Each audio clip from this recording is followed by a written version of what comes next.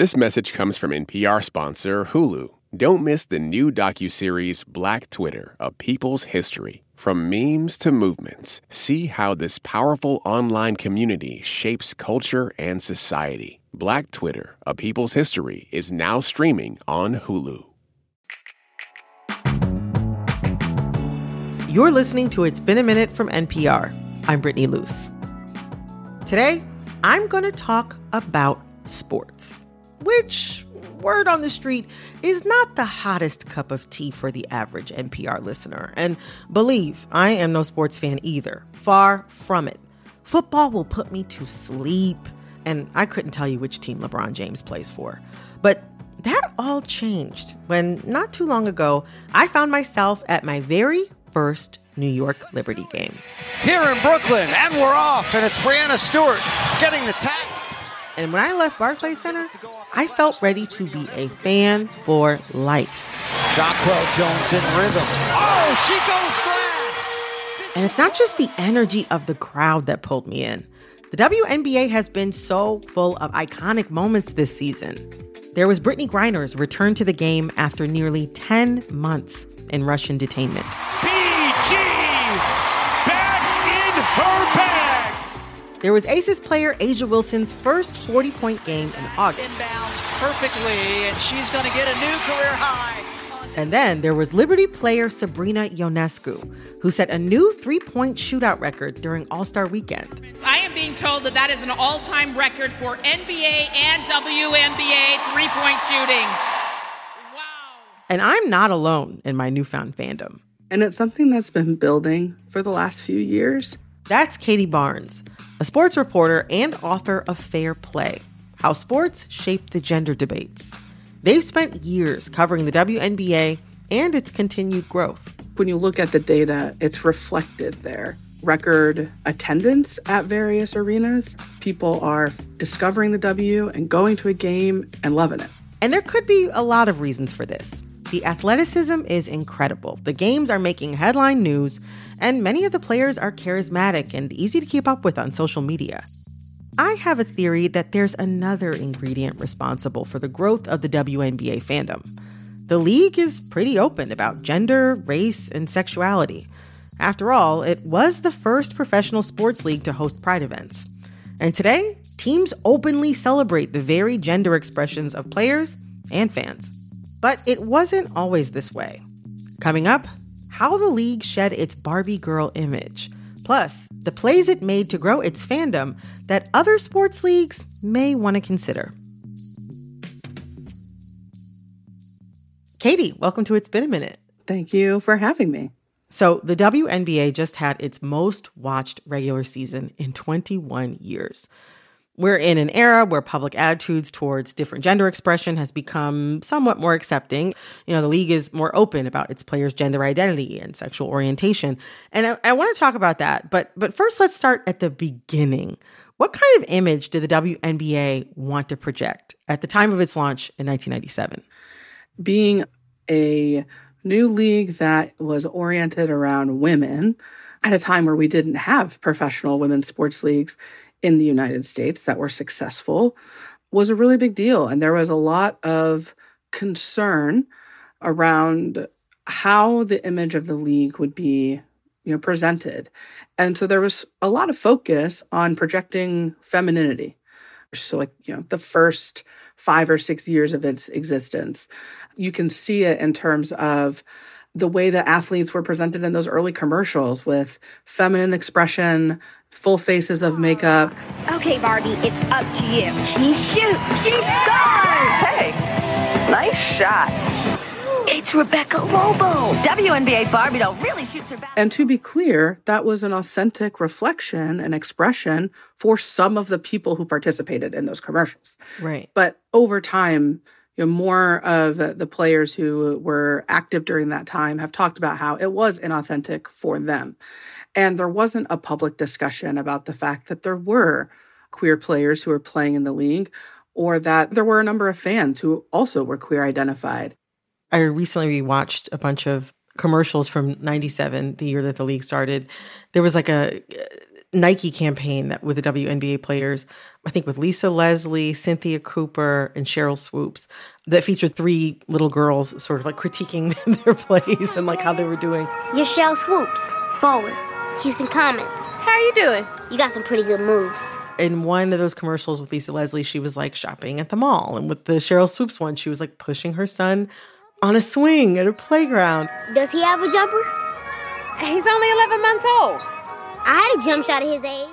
I don't know. I kind of got the sense that the WNBA was looking for a high femme, family-focused kind of edge at that time in the late 90s. What do you think was behind this marketing? Playing sports, generally speaking, is coded as a masculine activity. Mm-hmm. If the assumption is that professional female athletes are going to be gay, then you want to push back against that stereotype. But, it's also important to acknowledge the timing of when this was happening.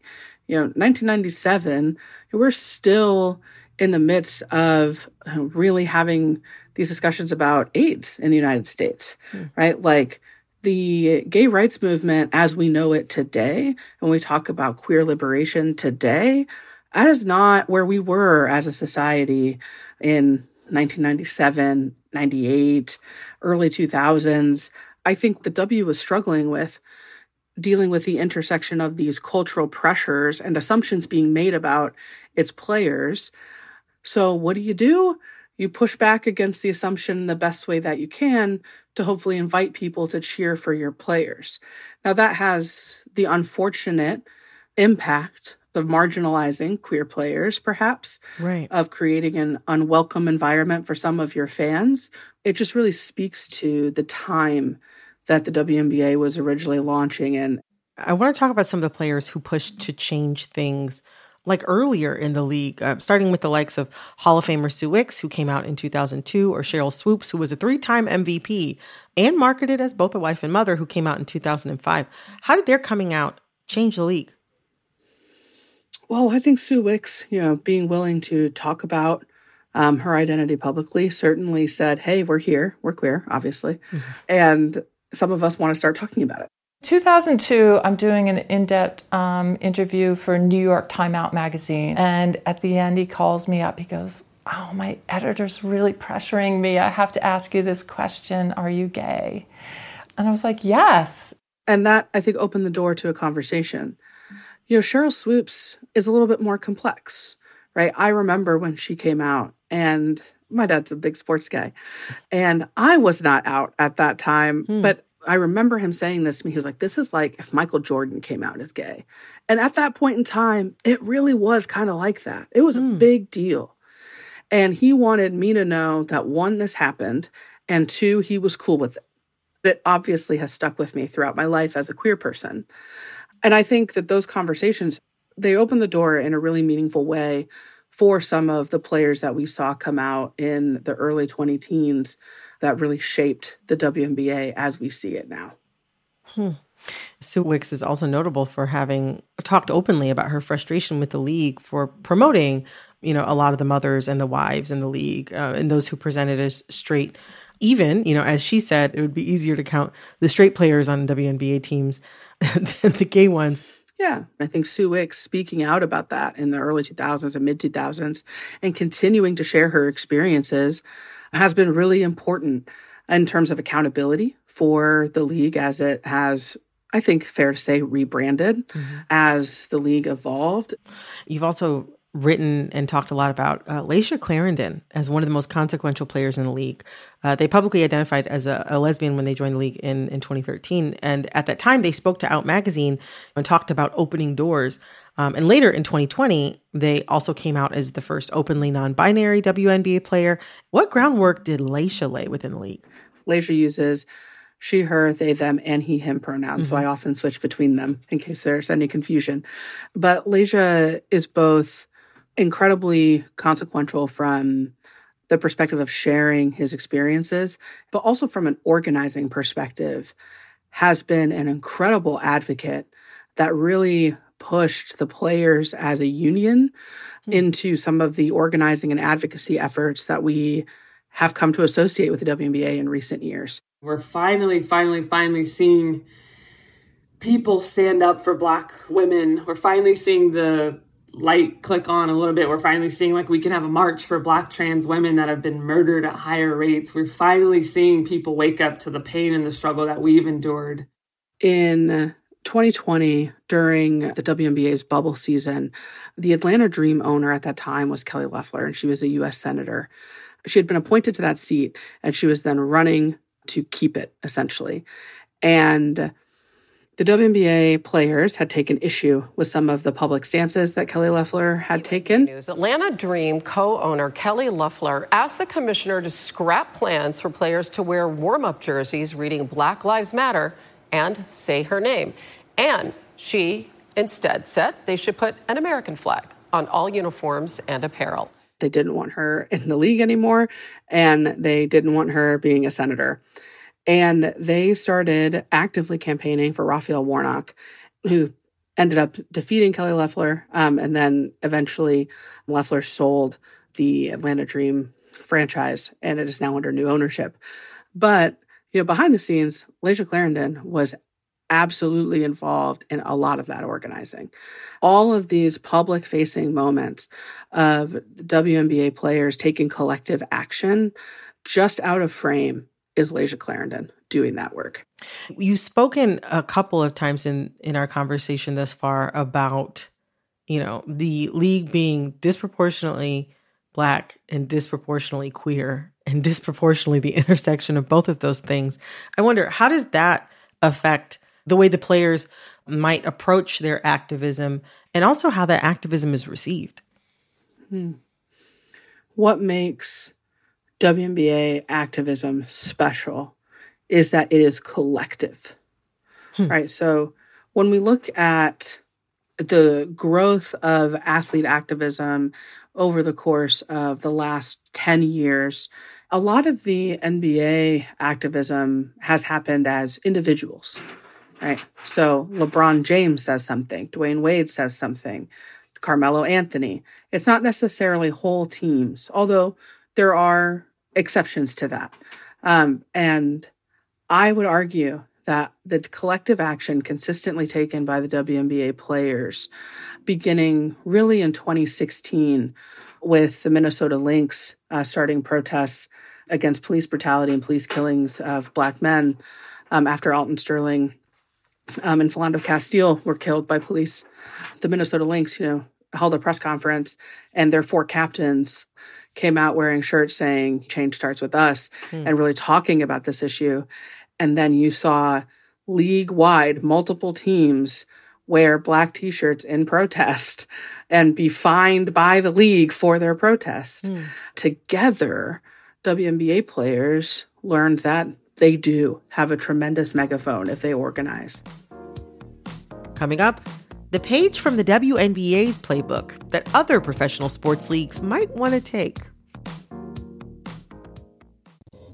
This message comes from NPR sponsor Hulu. Don't miss the new docuseries Black Twitter, A People's History from Onyx Collective and Hulu. Directed by Prentice Penny, executive producer of Insecure, Black Twitter, A People's History tells the story of how Black voices found a new home online and blossomed into a force for change while laying down some hilarious tweets along the way. From the memes to the movements, see how this powerful community shapes culture, society, and politics. Black Twitter, A People's History is now streaming on Hulu.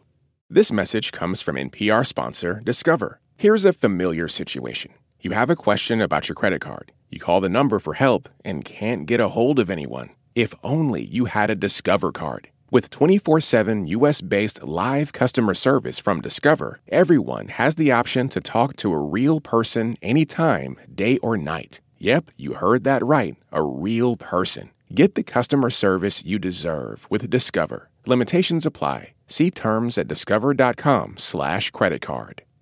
This message comes from NPR sponsor BetterHelp. When you keep your stress bottled up, it can eat away at you. Therapy is a safe space to get things off your chest and to figure out how to make them better. Try BetterHelp Online Therapy, designed to be convenient, flexible, and suited to your schedule. Get it off your chest with BetterHelp at betterhelp.com/NPR today to get 10% off your first month.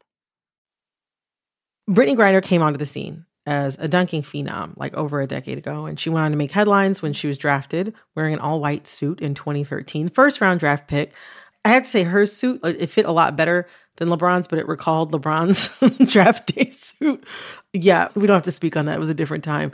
But people saw Brittany in this really beautifully cut all-white suit looking so good on draft day is signaling like a new type of WNBA star who either didn't want to or didn't feel pressured or didn't feel the need to deal in the high femme looks. And then, you fast forward to today, Griner made international headlines for her Russian imprisonment and subsequent return to the U.S. And in a way, she became a symbol for the inequities facing women athletes, not just in the league, but, across, so many other sports around the world. While many people have celebrated Brittany Griner, there have also been loud and consistent critiques of her for years. What do you make of them? You kind of alluded to it when you're talking about, Brittany's draft night and wearing that white suit and heralding a new era of WNBA players. To me, it's not just about heralding a new era of being unwilling to compromise. I think also it's seeing players who can't compromise. And so she chose to share the fact that she is queer and get drafted in a white suit that is not a feminine cut pantsuit, right? Right. That speaks to, at that point in time, like where we had gotten as a society where, she had the option to make that choice. Mm-hmm. But I also think about what it means to authentically express themselves. And undoubtedly, some athletes shoulder that burden differently because of the intersection of their identities, because of the ways in which their identities subvert societal expectations. And Brittany Griner is somebody who has experienced that publicly for the entirety of her career.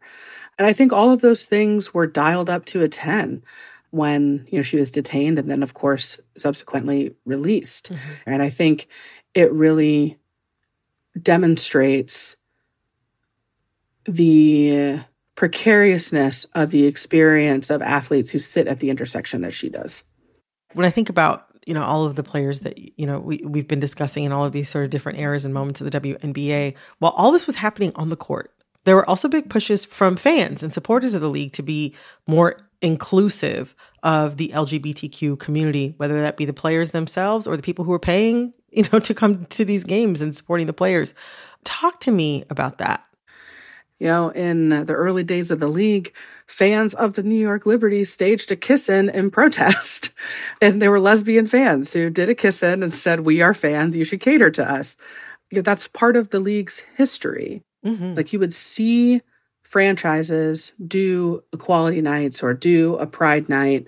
And I think those were things that were asked for by season ticket holders and then also just pushed for by fans, and they wanted to be embraced.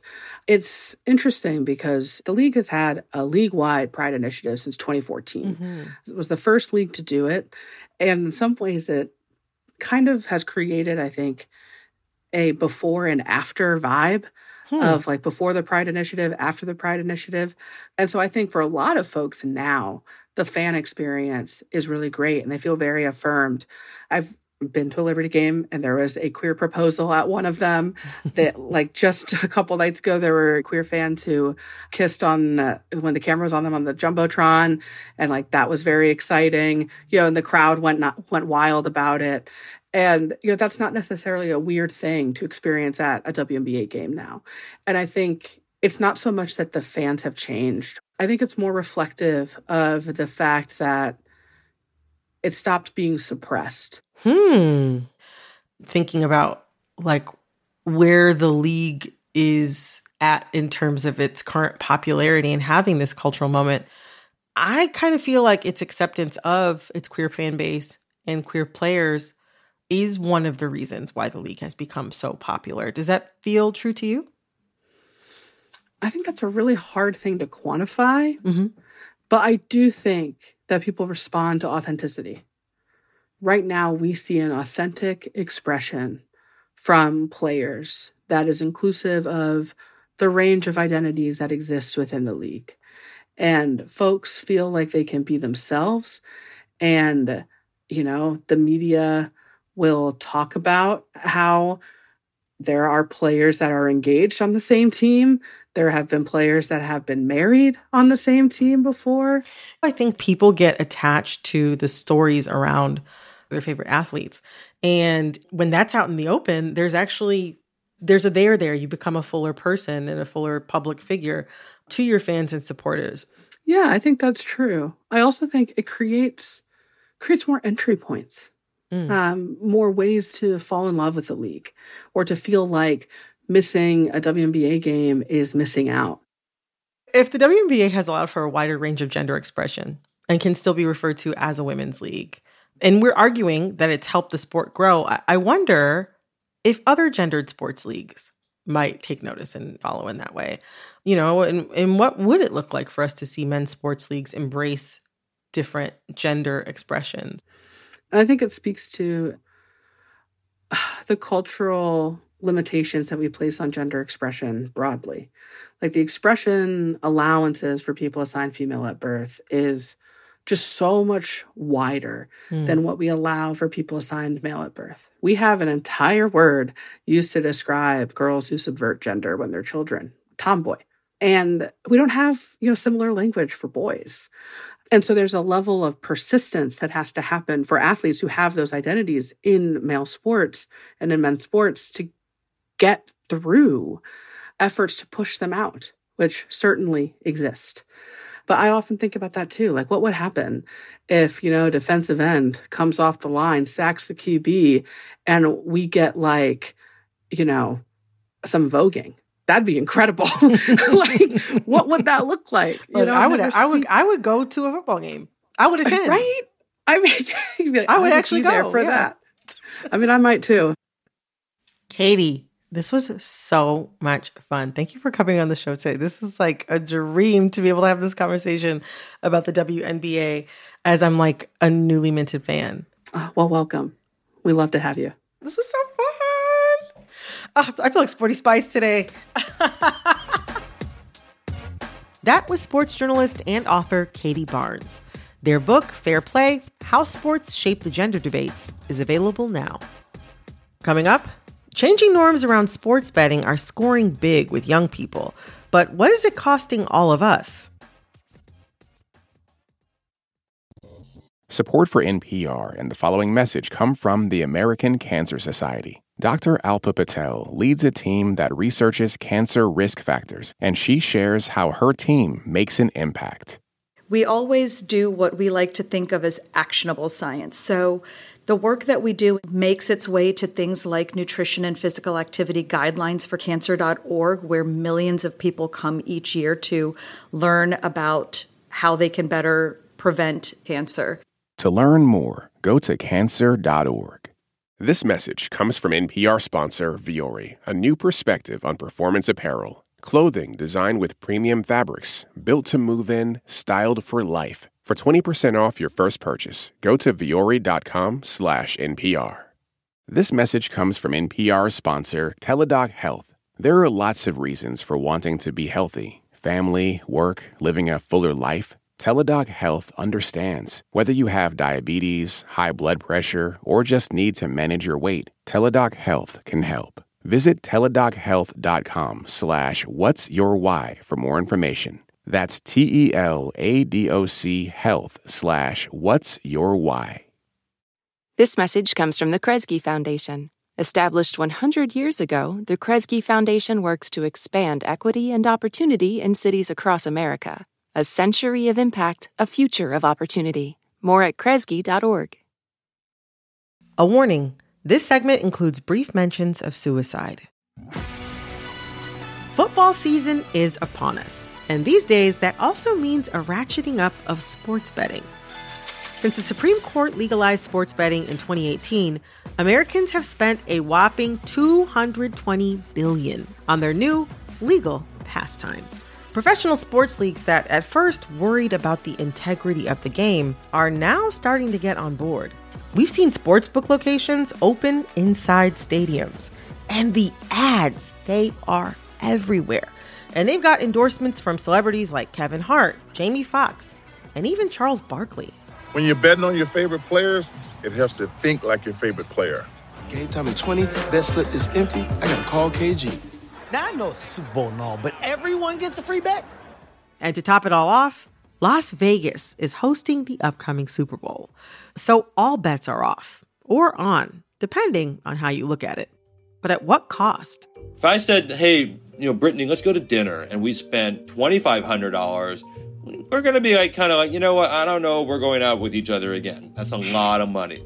Gambling, an expected amount of money to be spent, it's not $20. That's Dr. Timothy Fong, a clinical professor of psychiatry at UCLA. His focus is on addiction in adults, but the rise in young people with gambling addictions concerns him. I am getting more and more calls from parents who are like, my son or daughter has developed some problem with gambling and I need help. While states like Massachusetts have banned the marketing of mobile betting on college campuses, young people are still finding themselves drawn in by the promise of cheap bets and fast money. Today on the show, Dr. Timothy Fong gives us the play-by-play of sports betting and how shifting the line on what's acceptable needs to gain just a few more yards. Dr. Fong, welcome to It's Been a Minute. Thank you for having me. Oh my gosh, my absolute pleasure. So you are a psychiatrist leading the charge on the study of addiction, especially gambling addiction. What appealed to you about gambling addiction specifically as a psychiatrist? So I'm a Generation X, and I came to medical school, and one of the first things I learned was that addiction is a brain disease. That was mid-1994, 1995. But we were learning that it was mainly substances that were addictive disorders. And it really wasn't until the turn of the century that people start to think, hey, you can develop addictions to other behaviors, non-substance related illnesses, gambling, video games, shopping, sexual addictions. And that really fascinated me. What is happening in the brains, the body, and the minds of people who develop these, quote, behavioral addictions? And that really was the fascinating question. I live in New York City, and I cross the Williamsburg Bridge on the train all the time. And for a while, there was this huge, I think it was on the side of a building, huge billboard of Jamie Foxx talking about sports betting. When I scroll Twitter, I am constantly seeing ads for sports betting being advertised by reality TV stars and things like that. So one of the things, what you're just highlighting, is that gambling is now embedded in everything we do in American culture. You can't get away from it. Versus 40 years ago, it was seen as a sin, as a vice, as an activity done by really just a few small percentage of people in back rooms. It was seen as a product run by organized crime. None of that is out there anymore. It's all above board. Now, again, I'm not against gambling. I'm not against gambling as an activity. The vast majority of people who gamble do not develop harmful, long-lasting, permanent damage. But for the 1% to 2% of the population that do develop this condition, it can be lethal. It can be generational debt that impacts families for dozens and dozens of years. So one of the big shifts that we've seen in the past few years, and I know that if it's reached me, then I know it's really penetrating, people being able to make sports bets through their phone. How is the technology and handheld ease of gambling and sports betting changing this? It's changing in ways we never could possibly have imagined. And it starts with 24-hour access. It starts with then fighting FOMO all the time, where if there are betting options that are constantly emerging every minute of the day, so that creates just a constant stress of constantly checking and a compulsion to look at various things.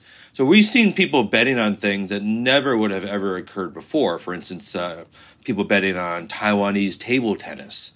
One of the fascinating things that I never would have predicted that is with the mobile sports betting, combined with the technology of artificial intelligence and data science, that they've been able to offer types of bets and wages on the phone that never existed before.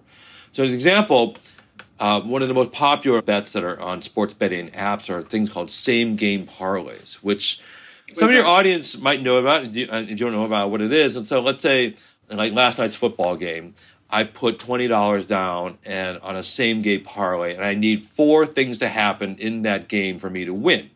I need the Eagles to win. I need to the wide receiver to get over 50 yards. I need to have the Vikings have 3 turnovers or more, whatever it is. $20, 4 things have to happen that I pick. If those 4 things happen, I don't win $20 back. I win a much higher percentage back. It could be as high as $1,000. It could be $200. So in other words, a little bit like the lottery where I'm placing a small wager in the hopes of getting a bigger reward. That's really revolutionized the market. You know, you said that you don't want to see a possible gambling crisis in 5-10 years down the line, the way that we've seen like the opioid crisis. What specifically would that look like? Like, what do you mean when you talk about a gambling crisis? So right now, the prevalence rate of gambling disorder in the general population is roughly around 1%. So a crisis or epidemic would mean that that prevalence rate of that disorder goes up. So if that goes up to, say, 2%, basically going from 4 million to 8 million people, that's a lot of humans. We would also see things like suicide rates go up. We would see deaths. We would see lethal emotional pain driven by gambling disorder. We would see increased bankruptcies, increased divorces, child neglect, stalled out careers. We'd see financial instability and families not able to rise up to the next class of financial wealth, even though they work really, really hard. So things like that are not just subtle, but they're a clear damage. You said that you've begun to see younger and younger people facing essentially gambling addiction or a similar addiction as adults. Talk to me about that. Yeah, so I'm an adult psychiatrist. So generally, I'm trained to see men and women over the age of 18. I get maybe, 8, 9 calls a week from people just looking for help. Rare is it do I get a young person under 18 saying, hey, I have a problem with this, I need help. I am getting more and more calls from parents who are like, my son or daughter has developed some problem with gambling and I need help. So you think about, wait a minute, how does a 15, 16, 17-year-old teenage or young person develop harm from gambling? Number one, they have to have access to gambling. They do. Number two, they have to have access to money to gamble with. And that's what's really changed in the last 25 years. When I was in high school, if I wanted $20, it was difficult to get $20. Our 17-year-old son has access on his Apple Wallet to my 2 credit cards. He has Venmo. He has Cash App. He has Zelle. He has PayPal. All above board. And so that's the difference. And in fact, many of our young adults who come in, I say, where do you get the money? And they're like, oh, online predatory loan lender. Yeah. What? The money is the drug, the vessel and the syringe is the gambling app. So if you put those two together, that's why you have this issue. I'll tell a quick story. I had a patient, he was 16. He opened up an account on an unregulated sports gambling website in California. He got online, and the online sports betting operator, they gave him $5,000 in, quote, credit. So he never had to put any money in. Gambled it, lost it.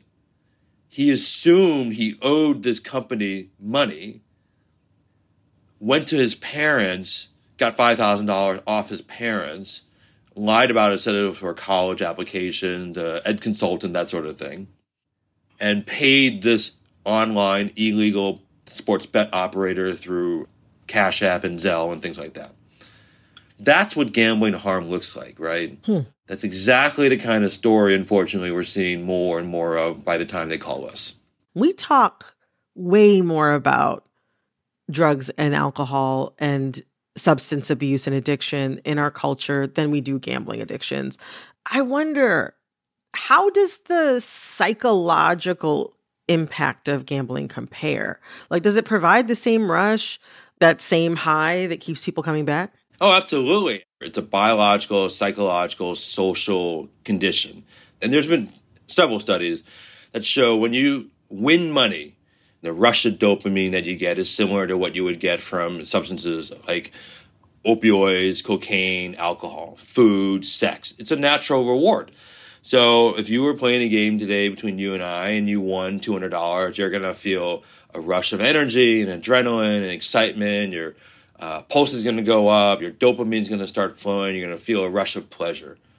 I think what's different, though, over the years about gambling is that it's attached with a lot more shame and stigma when you lose. So with substance use disorder, you're intoxicated or you use drugs, And you always say, yeah, I did those things when I was under the influence of drugs. That wasn't me. Versus gambling, I had so many patients say, I wish I had an addiction to drugs, because to tell my loved one I lost $20,000 or $30,000 while I was stone cold sober means it was my character, means it was my morality that was at fault. But until we get rid of that stigma attached with losing, I think that's when we're going to have these conversations, still being too often undercover or in the back closets. Okay, so I understand what the stigma around losing looks like, but what would it look like to not have that kind of stigma around losing? What does that look like? I think it'll look better when people understand that the reason that they're continuing to do these behaviors isn't because out of choice or greed or morality, but maybe it's because something's changed in their brain and their mind that's really more of an addiction. It's because they have urges and cravings that are intolerable, or they have this false notions of gambling that they can't stop. What kind of treatment plan is there for gambling addiction? How do you approach working with a patient? So because it's classified as an addictive disorder, we treat it just like we do any other addiction. We have medications, we have psychological therapies, a bunch of different kinds of therapies that work to help people understand their relationship with gambling, how to manage urges and cravings. And much like any other addictive disorders, the good news is that many, many people get better. It's not a life sentence. It doesn't mean everyone's doomed. In fact, when people show up to treatment, the vast majority of patients get better. The hardest thing that we have in our field, that people, by the time they come to treatment, it's really severe. But again, how are you going to get someone who's gambling and they're winning money? And I think that's what's really tough. Dr. Fong, thank you so much for joining me today. Thank you for having me. That was Dr. Timothy Fong, clinical professor of psychiatry at UCLA. If you or someone you know is in crisis, call or text the Suicide and Crisis Lifeline at 988.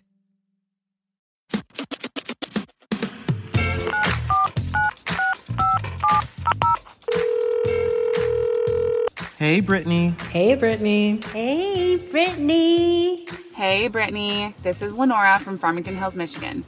I'm just wondering what you think about all of these viral TikTok videos of people overhearing strangers gossiping and then going on TikTok and repeating everything that they said and outing the gossipers. I feel like I'm seeing a new one every week. Oh my gosh, Lenora from Michigan, thank you so much for calling in with this question. So just to let you listeners in on a little something, Lenora has been one of my very best friends on the face of this planet for the past 20 years. We get to chitting and chatting and having a good time. And you know what? I think that's an experience that many of us have had, getting together with a friend over a margarita and we just chit chat. Sometimes we get gossip. Now, that being said, there is this new trend that Lenora brought up of people going out in public, like say going to brunch, and they overhear some other people being really messy and perhaps even really, really mean at the table next to them. But then what they do is confounding to me. What these strangers do is they get on TikTok and they make a front camera facing video repeating everything they've just heard, naming the person who the so-called friends were talking about, and airing all their dirty laundry for the world to watch. They say that they overheard this conversation about somebody saying how raggedy their friend looked at her wedding, or how they didn't like the hair she made them wear as a bridesmaid. Or I saw one earlier this week that was all about how these girls were saying that their friend, she goes outside with not enough clothes on. I don't want to get into details. I don't know who all was involved, blessedly.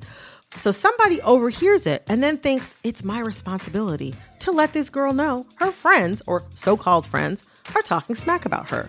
I mean, yeah, if I had all fake friends, I kind of would want to know, but I don't think I would want all of Twitter to find out before me. People have been gossiping and being bad friends since time immemorial. And even though those might not be the best ways to spend your time, being a bad friend or being a gossip is technically not illegal. It's not a crime. Overheard gossip is a gift. And so don't ruin it by snitching to all of us on the internet about what you overheard at your overpriced little brunch. Lenora, thanks again for calling in. I love you so much. And the next time I hear some gossip, I'm coming straight to you. And to all of you listening, I want to know what you want to talk about too. Anything from the biggest pop culture story of the week to the newest bangers to the TV show everyone is talking about. If there's something everyone in your world is going on about, record a quick voice memo with your first name, location, and the topic, and send it to ibam@npr.org. That's IBAM@npr.org. I cannot wait to hear what you want to talk about. This episode of It's Been a Minute was produced by Barton Girdwood, Alexis Williams, Liam McBain, Corey Antonio Rose. Our editor is Jessica Plachek. Engineering support came from Stacy Abbott. We had fact-checking help from Barkley Walsh. Our executive producer is Verilyn Williams. Our VP of programming is Yolanda Sanguini. Our senior VP of programming is Anya Grundman. All right, that's all for this episode of It's Been a Minute from NPR. I'm Brittany Luce. Talk soon. This message comes from NPR sponsor Discover. Tired of not getting a hold of anyone when you have questions about your credit card? With 24/7 live customer service from Discover, everyone has the option to talk to a real person. Limitations apply. See terms at discover.com/creditcard.